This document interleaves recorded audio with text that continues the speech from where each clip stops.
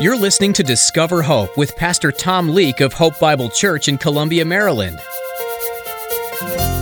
Proud people don't want to take responsibility for what is wrong in their lives. They want to blame mama. They want to blame their boss, the government, whatever.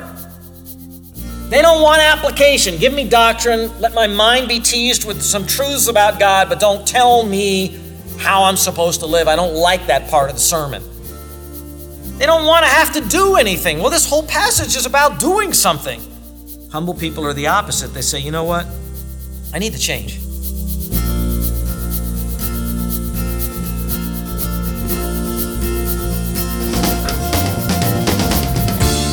True colors. They really come out sometimes, don't they? In all circumstances, with everyone. It should be a never-ending quest to become more like Jesus, and one of the biggest ways to take that journey is through humility, as Pastor Tom tells you today. How many of you have seen irresponsibility or maybe a shifting of blame to someone else? Be encouraged to examine your life for any prideful, jealous behavior and step away forever. No one can do this but you, and only through God's favor on your life. Now here's Pastor Tom in the book of James chapter 4 with today's edition of Discover Hope. Do not let arrogance come out of your mouth, for the Lord is a God of knowledge. In other words, He hears it. He knows exactly what's going on. And with Him, actions are weighed. If you keep struggling with making progress, drawing closer to God, loving Him more than the world, giving up some hedonistic desire, getting over your anger, getting past your constant discouragement, your shyness and your fear, your envying, He will give His greater grace so you can master that. Get past it. Grow if you will humble your heart. I know you're saying, wait a minute, it can't be that simple. Yes, it is. It's not easy, but it is simple. It's actually very hard, isn't it, to humble your own soul? Now, it's pretty easy to let a few humble words come out of your mouth. Our political leaders, our national leaders, very few of whom I think are humble, they can say humble words, can't they? I mean, you see some actresses that are very vain. I mean, they can act out humility. They know how to say the right words. Arrogant sports personalities get a microphone pushed in front of them. They know what they're supposed to say. Well, it was a team effort. Yeah, but you won, and you scored 1,000 points. Yeah, it was a team effort. It sounds so humble. But to actually think about yourself as not all that important, that's hard. To think in your head, I don't deserve the thing I'm asking God for. But I'm gonna ask it anyway, because God's generous and He gives undeserved favor. To think that other person and what they're going to have to face this week is more important than your list. Let's be practical about this, right? Do you break it down? There's your business list. There's the things you have to do for your health. There's cleaning the house. There's the kids. Item 1, 2, bullet points. What about the other guy's list? The other guy's got a hard one this week. When you're humble, you start thinking, you know what, I could fix that another week. Let me go help John. Let me go help somebody, see? To think lowly of yourself. It's hard for me to get fast in this passage. I've just really slowed down in it because I just sense that this is what we need to be focusing on. I know you're probably thinking, get to verse 10.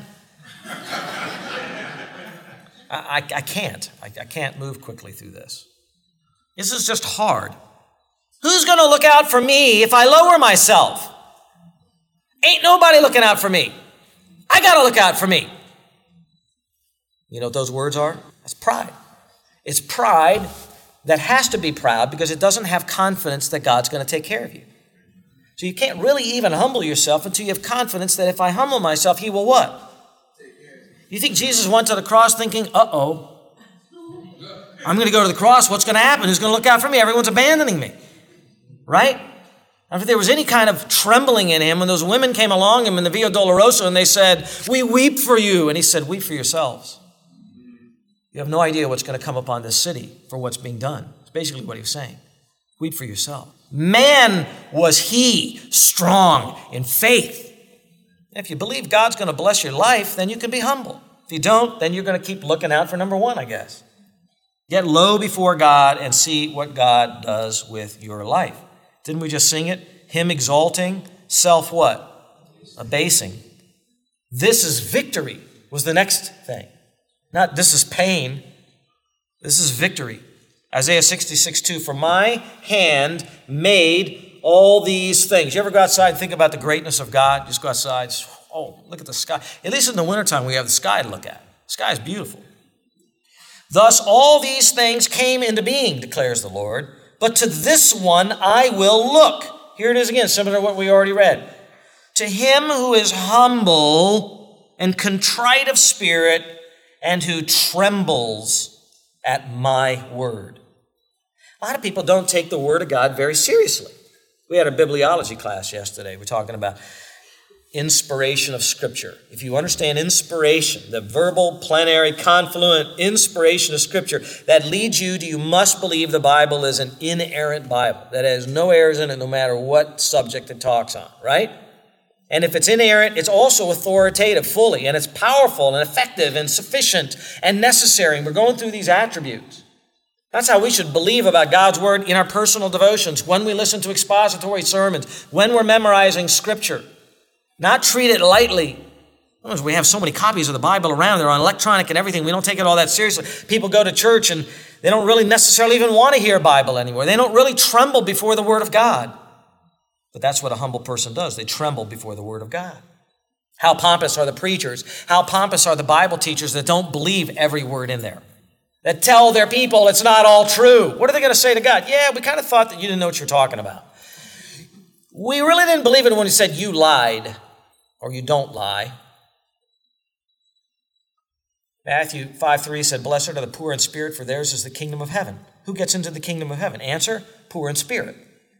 The proud, on the other hand, please notice, encounter resistance from God, right? God resists or opposes the proud. Look again at verse 6. God is opposed to the proud. Opposed.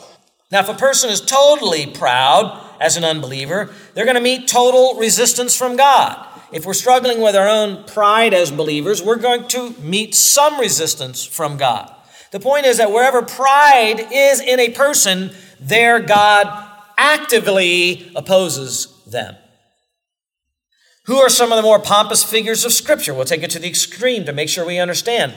Pharaoh comes to mind, right? Let my people go. Who is the Lord that I should listen to him? Well, you're going to find out. Here come the plagues.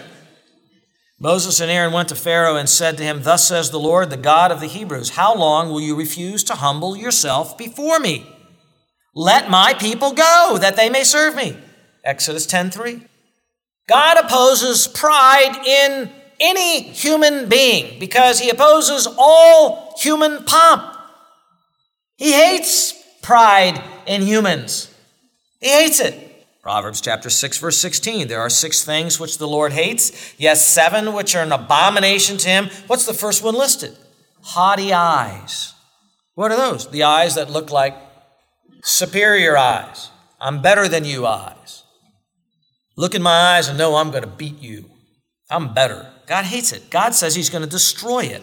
Pride is the worst human attribute, and it's probably the most common human attribute. It's indefensible for fallen creatures. We're sinners. We're fallen. We have pride. Proverbs 16:5. Everyone who is proud in heart is an abomination to the Lord. Assuredly, he will not be unpunished. Look at proud people. Notice that pride comes before the fall. You can look at them. Don't envy them. It's just a matter of time. That's that whole psalm thing, right? Where he says, well, I was envying the sinners and then I looked at their end. Pride comes before the fall. There's a reason why there is a hell. 1 John 2:16, for all that is in the world, the lust of the flesh, the lust of the eyes, and the boastful pride of life is not from the Father, but is from the world. Worldliness, there it is. Pride of life is the pride derived from life's accomplishments. People are proud of their schooling, proud of their career, proud of their trophies, proud of their possessions. That's the pride of life. It's not from the Father. One writer describes the pride of life this way: braggadocio, which exaggerates what it possesses in order to impress other people. Put another way, it's an arrogance or vainglory relating to one's external circumstances, whether wealth or rank or dress. Bragging comes in many forms. Usually there is some favorable comparison that one is making to someone else to make themselves look a little taller, a little shinier. One premier example in Scripture is King Nebuchadnezzar in Daniel 4:30, standing on his balcony looking out over the great city of Babylon. Is this not Babylon the Great, which I myself have built as a royal residence by the might of my power and for the glory of my majesty? No one should ever utter words like that unless they're God. Did God oppose Nebuchadnezzar?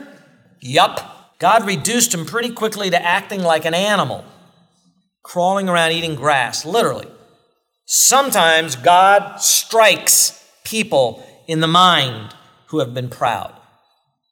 He strikes them for their pride. I hope you don't secretly envy the beautiful and the proud people. Those on the magazine covers, those doing the photo shoots, the sports star, the singer, the dancer, whatever it is. Pride is that female look of vanity. Pride is that male look of superiority. Pride is that haughty look in the rich person, surrounded by other rich persons, dressed to impress. Pride is that clique of girls wandering around in school, not letting anyone else in their circle, because they're better, you see. It is sin when we turn the things that God has given us to enjoy, whether it's beauty or money or things that we have. God gives lots of stuff for us to enjoy, and we get them, and sometimes they're really nice, right? And we turn those into reasons for boasting for ourselves. We get a gift, and we go, look what I got. But you were just given that as a gift. I know, but look what I got. It was just given to you as a gift. You didn't earn it. It was just given to you as a gift. I know, but look what I got. I got it. It's mine. People can brag and boast about what they have without even saying a word, right? Eyebrows can go up. Look at my home. Look at my car. Did you see the suit? Proverbs 25:14. Like clouds and wind without rain is a man who boasts of his gifts falsely. Pride of life saturates this world. Pride of life saturates this world. It's everywhere around us. Everywhere. It's influencing you and me. You have to actively realize that, and you have to shun this to realize the effect on you. The full expression of self-exaltation will be the Antichrist. He's coming. He may be in the world already. Who knows? 2 Thessalonians 2:4, he, the Antichrist, opposes and exalts himself above every so-called God or object of worship. You see, that's the height of pride, isn't it? Every object of worship, I got to get above them all, he says, so that he takes a seat in the temple of God. Can you just see him? The temple of God, daring the Almighty to do anything about it. Displaying himself as being God. What arrogance. You know, Mormons think they're going to turn into a god one day. You think that Satan concocted that lie? Terrible, terrible thought. A religion says you're going to become a god one day. You're going to become the enlightened one. What arrogance. Many times in churches, this pride of life is seen in people in the congregation because they will only associate with some and not with others. Think about that for yourself. Form little groups in the church. Why is it when people come to a church and say, it's got a bunch of cliques and they don't like it? Why not? Because they're really saying is they have a lot of proud people and I don't think they've learned the Christian life all that well in that church. You can't come in our circle is the message. The fact that there are not as many, I think that's fair to say, not as many people in this congregation who are seeking out accountability, discipleship, scrutiny of their own Christian life, how they lead their family, gentlemen. and they're not seeking that out, not wanting that in some form or another in the community, the small group, the men's ministry, whatever it is, you're kind of keeping a distance, listening, but not letting anyone examine you, ladies too. That indicates pride. I won't even tell me I won't even know what's going on inside of me. That's pride. But if you humble yourself, God will exalt you. Until you do, He'll oppose your progress in your Christian life. I can't make progress in Christian life. I know, because you're not humbling yourself. That's what happens with me. Sometimes I'm like, Lord, things aren't working out right. It's your fault. You know, it's your fault. You should be doing more. Then I settle down, talk a little more correctly to God. Okay, Lord, what do you want me to learn? I'm here. What do you want me to do? He doesn't budge. You know, I don't know what He does in the heavens. You already know, Thomas. Humble yourself. Oh, okay. Is it still that? Thought we went through that a few years ago. Before destruction, the heart of man is haughty, but humility goes before honor. Sort of the opposite of the other one. That's Psalm 18:12. Psalm 94:2. Rise up, O judge of the earth. Render recompense to the proud. Isaiah 13:11. This is all over Scripture. I mean, God just hates pride. It's all over Scripture. Isaiah 13:11. Thus I will punish the world for its evil and the wicked for their iniquity. I will also put an end to the arrogance of the proud and abase the haughtiness of the ruthless. Proverbs 8:13. The fear of the Lord is to hate evil, pride and arrogance and the evil way and the perverted mouth I hate. If we want help, we'll turn to the Lord humbly, not to our own resources. Some boast in chariots and some in horses, but we will boast in the name of the Lord our God. See, that's humility. 2 Corinthians 11:30. If I have to boast, Paul said, he was trying to help the Corinthian church to be a little more humble. And he said, if I'm forced to boast, I will boast of what pertains to my weaknesses. Because when I am weak, then I am what? Strong. I don't want other people to know my weaknesses. Paul said, I'll boast about my weaknesses. Are you like that? I don't want anyone to know about where, because you're proud. All right, look at verse 7. We'll get started with it. The word therefore. Submit therefore to God. Therefore. Inference. This is a reaction to the truth of Proverbs 3:24, to that gold mine principle of humility. It's inferential. Since God opposes the proud, you should submit to God, is the idea. And what follows here are 10 punctuated, you call them terse commands, forcefully demanding immediate action from believers. And again, this section is so rich in application, we can't accelerate through it. God is calling upon each person to take personal responsibility for his own worldliness, his own pride, jealousy, envy, and lust. Take responsibility for that. Quit pointing the finger at parents or whoever else. God is here giving you the medicine to apply to yourself to keep worldliness away. He's showing us that we must talk to our own souls. We must address our own will and our own desires. We have to take action, not make excuses. Yes, as you read down through each one of these things, submit to God, resist the devil, draw near to God, cleanse your hands, purify your hearts. He's saying biblical Christian sanctification demands that you and I respond to God's commandments. Sanctification is not and cannot be a passive process for you. You don't get sanctified through osmosis. Come in, hear a sermon, keeping your reading program with the Bible. It's not that simple. It takes something that goes on inside of you. It takes holy discipline and sweat. God's grace is there. It's available to you, but it's only available to you if you humble yourself. And to humble yourself, you have to do what this says to do. Submit yourselves to God. And then these other commandments. This idea that actively working to obey God is not the right approach to sanctification is so wrong. Some are saying this, that you're not supposed to take the commandments of God and work hard at keeping them. Of course you are. Why do you think he gives them? Do you think when he commands us to love one another, he's really commanding himself to put the love in our hearts? He's already willing to pour it all out. Now we have to take action. It's so blatantly wrong. It contradicts the Bible. It contradicts this passage right here.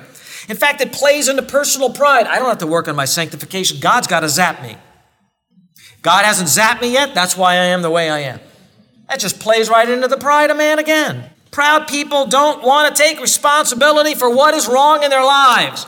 They want to blame mama. They want to blame their boss, the government, whatever. They don't want application. Give me doctrine. Let my mind be teased with some truths about God, but don't tell me how I'm supposed to live. I don't like that part of the sermon. They don't want to have to do anything. Well, this whole passage is about doing something. Humble people are the opposite. They say, you know what? I need to change. I need to grow. I really do. I need to grow. I need some things changed in me. Could you tell me what to do? I want to get busy doing it this week. There's humility. So take action. Take responsibility for your own spiritual growth. This is all over the Bible. Paul writes in Romans 12, let love be without hypocrisy. Abhor what is evil. Cling to what is good. Be devoted to one another in brotherly love. Give preference to one another in honor. One command after another command after another command. Peter writes, prepare your minds for action. Keep sober in spirit. Fix your hope completely on the grace to be brought to you at the revelation of Jesus Christ. As obedient children, do not be conformed to the former lusts which were yours in your ignorance. But like the Holy One who called you, be holy yourselves also in all your behavior. It's up to you. You need to do it. Everywhere Scripture exhorts us to be active in sanctification. There is a teaching going around in evangelicalism that's an utter misuse of the grace of God. It puts all of the onus and the burden on God to transform the believer and leaves the believer passive, waiting until God acts. God's waiting to give His greater grace to you until you act by humbling yourself and submitting yourself. They say any effort at being godly is considered legalism and self-help stuff, not God's grace. God says the opposite. If you want the greater grace working inside of you, you want to know the power of God active in you, then humble yourself. Work ardently at talking to your soul about humility. Reduce yourself, clean yourself, purify yourself. Paul wrote in 1 Timothy 4, discipline yourself for the purpose of godliness. The false teaching says if you want to grow, it's up to God to change you. God says, I'll change you with my grace after you humble yourself and submit yourself to me. Now, there's so much in here. As we look at these exhortations, we need to understand that they're not given as steps to take in chronological order, they're not hoops to jump through. They happen all in the human heart, really at the same time. They look at humility and submission in different lights. Submission to God is really the basic command of the list that's coming. And then there's a couplet that follows. It talks about our relationship to the devil and God. To the devil, resist him. To God, draw near to him. And so those two exhortations are put together. And then you look further down the passage and there's another couplet. It says, cleanse your hands, and calls them sinners. Purify your hearts, you double-minded. So we have hands and hearts. And we have a problem as sinners and being double-minded. And then it goes on to our heart response to it, being miserable and mourn and weeping about our sin. This is such a crucial passage. Dr. Will Varner of the Master's College calls this section of the letter of James, verses 1 through 10, and particularly this section, as the hortatory peak of the letter. Meaning this is where it all crescendos to, right here. This is where he's really getting at the double-mindedness and the worldliness of the Christians, the Jewish Christians and the diaspora. And he's saying, here's where we have to have a change of heart. He talked about it in chapter 1, talked about it in chapter 2, the faith that's not responding, talked about it in chapter 3 with the tongue, but here it is really reaching the climax. In today's message, you were informed by Pastor Tom that humility is a large part of not conforming to this world. When a person accepts Jesus' love and forgiveness, they are then called to live on this earth, but to always keep heaven your focus. You may feel like you're constantly paddling upriver due to pride, due to this world's collective mentality. This can be a stumbling block in life pursuing God. With sad yet hope-filled hearts, we want to let you know that Pastor Tom Leake, the voice you've been listening to today, has gone home to be with Jesus. Pastor Tom served the Lord faithfully here on earth for 24 years, pastoring thousands and helping to create a network of like-minded churches in the Mid-Atlantic region. He shared the gospel unashamedly, shining light into this dark world. Pastor Tom will be missed, but we rejoice that he is healed and with his Savior. If you would like to learn more about Pastor Tom and his legacy, visit hopebible.org. Now, here's a preview of the next edition of Discover Hope. Failure. It's not a pretty picture. We don't like to admit when we flounder, but one way to succeed is to make sure that we look on the inside, at our hearts. It's about being with God and knowing Him. Don't miss listening next time as Pastor Mark addresses the importance of remembering that God's above us and we are under Him. All creation is under His authority. Through the Bible, we know all that we need to know. And if we know what He says, how much clearer will our daily ins and outs be? To listen again to today's message in the book of James, visit hopebiblechurch.org and look under the Sermons tab. Pastor Tom will return soon with another in-depth study of God's Word, so join us again right here on Discover Hope.